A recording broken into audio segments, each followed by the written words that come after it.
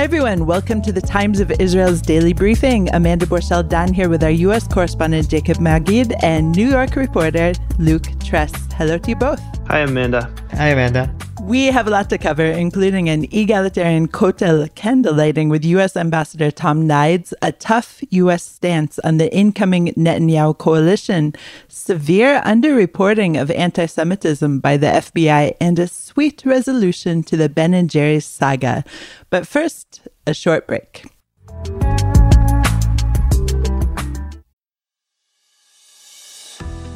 Do you or your clients have a commercial collection matter that's going nowhere? The Sarachek Law Firm specializes in the most challenging collection matters, whether it is a single matter or a portfolio of cases. They are based in New York with relationships around the world. Sarachek's proprietary databases and tried and proven methods have earned them an unmatched reputation for success in getting their clients what they're owed. They work on a contingency fee basis, so they're only compensated when they succeed. The Sarachek Law Team strongly supports Israel. You can reach the Sarachek team at www.saracheklawfirm.com. That's SARACHEK lawfirm.com or at 646-403-9775. The proceeding is an attorney advertisement and past results are no guarantee of future performance.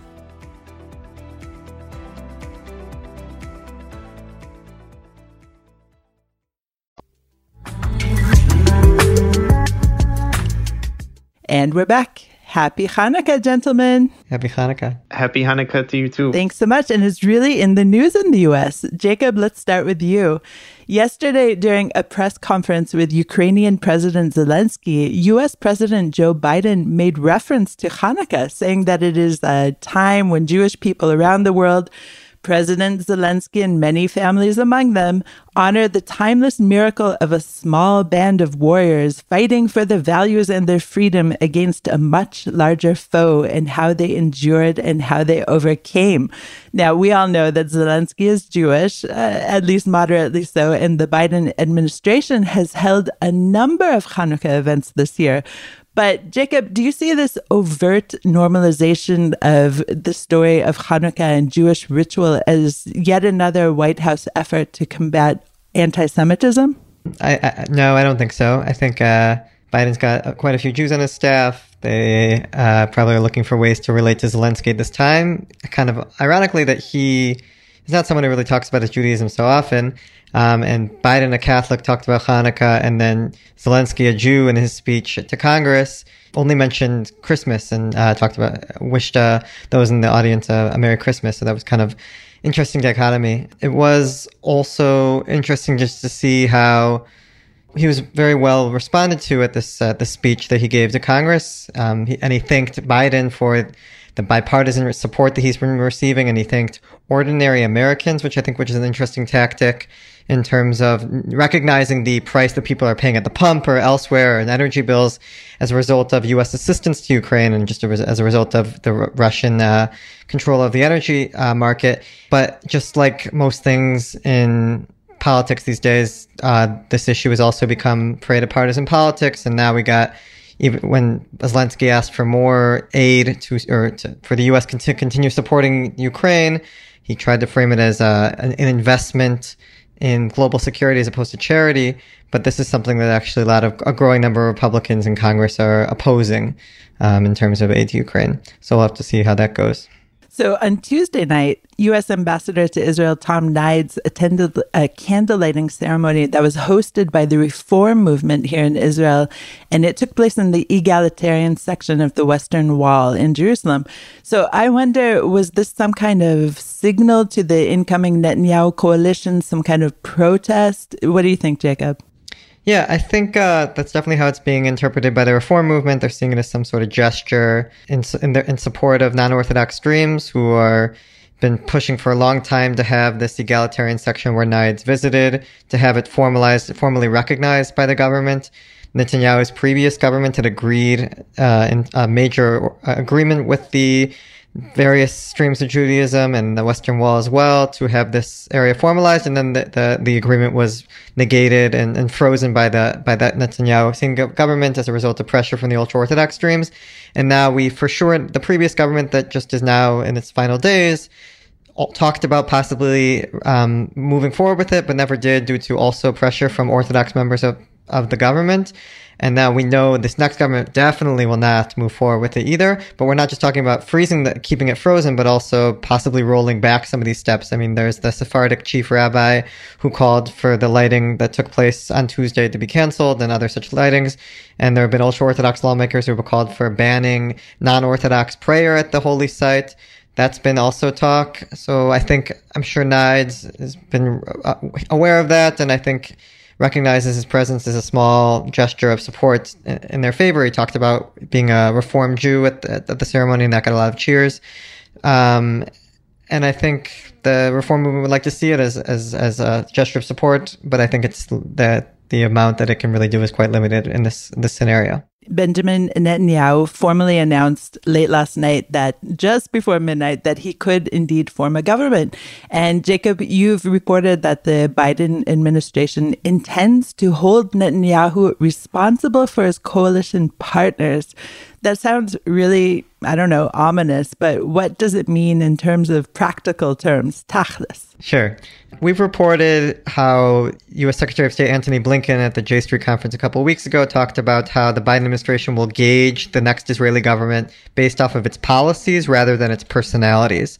And I think that's what they've tried to focus. That's the line they've been using a lot since, that they recognize that there are these very far-right figures like Itamar Ben-Gvir and Bezalel Smotrich and Avi Maoz, but they want to be able to continue this long-standing U.S.-Israel relationship, and the way they do that, they feel like, is to focus on Netanyahu, who as much as there's been a lot of struggle over the past over the years, there's still someone that they have a working relationship with, and they're still unsure of what they want to do. I think there's not a lot of meat on this bare bones policy, but this is a new aspect of it that Politico reported for the first time, and we've been able to confirm that they're going to be holding Netanyahu accountable, meaning that in the past, I think you might have heard Netanyahu in closed conversations saying, look, I can't, my hands are tied. I have to try to please all my different coalition partners. So cut me some slack. I think the point here is to say, look, you're the one saying publicly that I'm the one. Netanyahu says I'm the one with my hands on the wheel. I'm the one really going to be deciding policy in the West Bank, even though I'm giving authority over these very, very important defense ministry bodies that are responsible for policy in the West Bank. I'm giving that authority to the Religious Zionism Party. But still, I'm the one in charge. And then in Hebrew, he says, no, it's something else. But in English, that's what he's saying. I'm in charge. So the Biden administration is saying, okay, you're in charge. So that means we expect, I think, fair policies toward the Palestinians and no excuses that this is just because of your right-wing partners. I think the other thing they're saying is we do have ways to leverage besides public rebuke, which is what we've basically used until now, in that Netanyahu is very adamant about wanting the U.S. assistance to coax Saudi Arabia to normalize with Israel, or for a tougher U.S. stance on Iran. So in order for us to play ball with you on those issues, we'd expect also cooperation on the issues regarding the Palestinians. Okay, tit for tat. Jacob, thank you so much. We'll go to a short break now.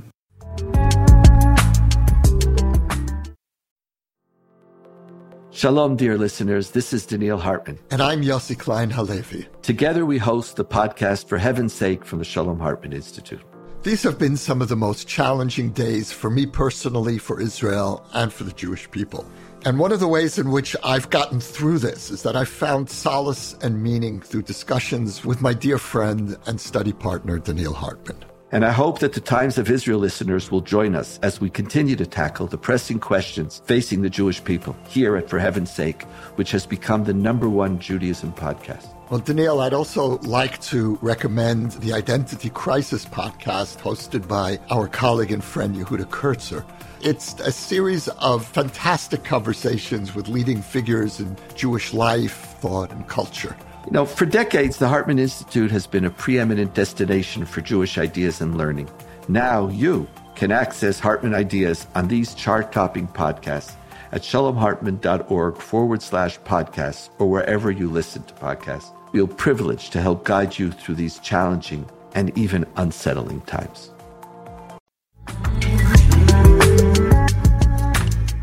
And we're back. Luke, so good to see you. I've missed you. Turning to you, we've heard a lot about the rising numbers of anti-Semitic attacks against Jews in the United States, but now it appears that at least the FBI, maybe other organizations, are underreporting them. What's going on here? So last week, the FBI put out an annual report on hate crimes in the U.S., and it actually showed a decrease in anti-Semitic attacks in the U.S. in the past year, which goes against reporting from the ADL and a lot of other Jewish organizations, which has indicated a big increase in hate crimes against Jews. And it turns out what happened is that there was just huge chunks of the country did not submit any data to the FBI for this report. So relatively, Jews were still the number one targeted religious group in hate crimes. But it appeared that there were fewer attacks because, for instance, New York, most of Florida, all of California, all did not submit any data to this, which is where a lot of Jews in the U.S. live.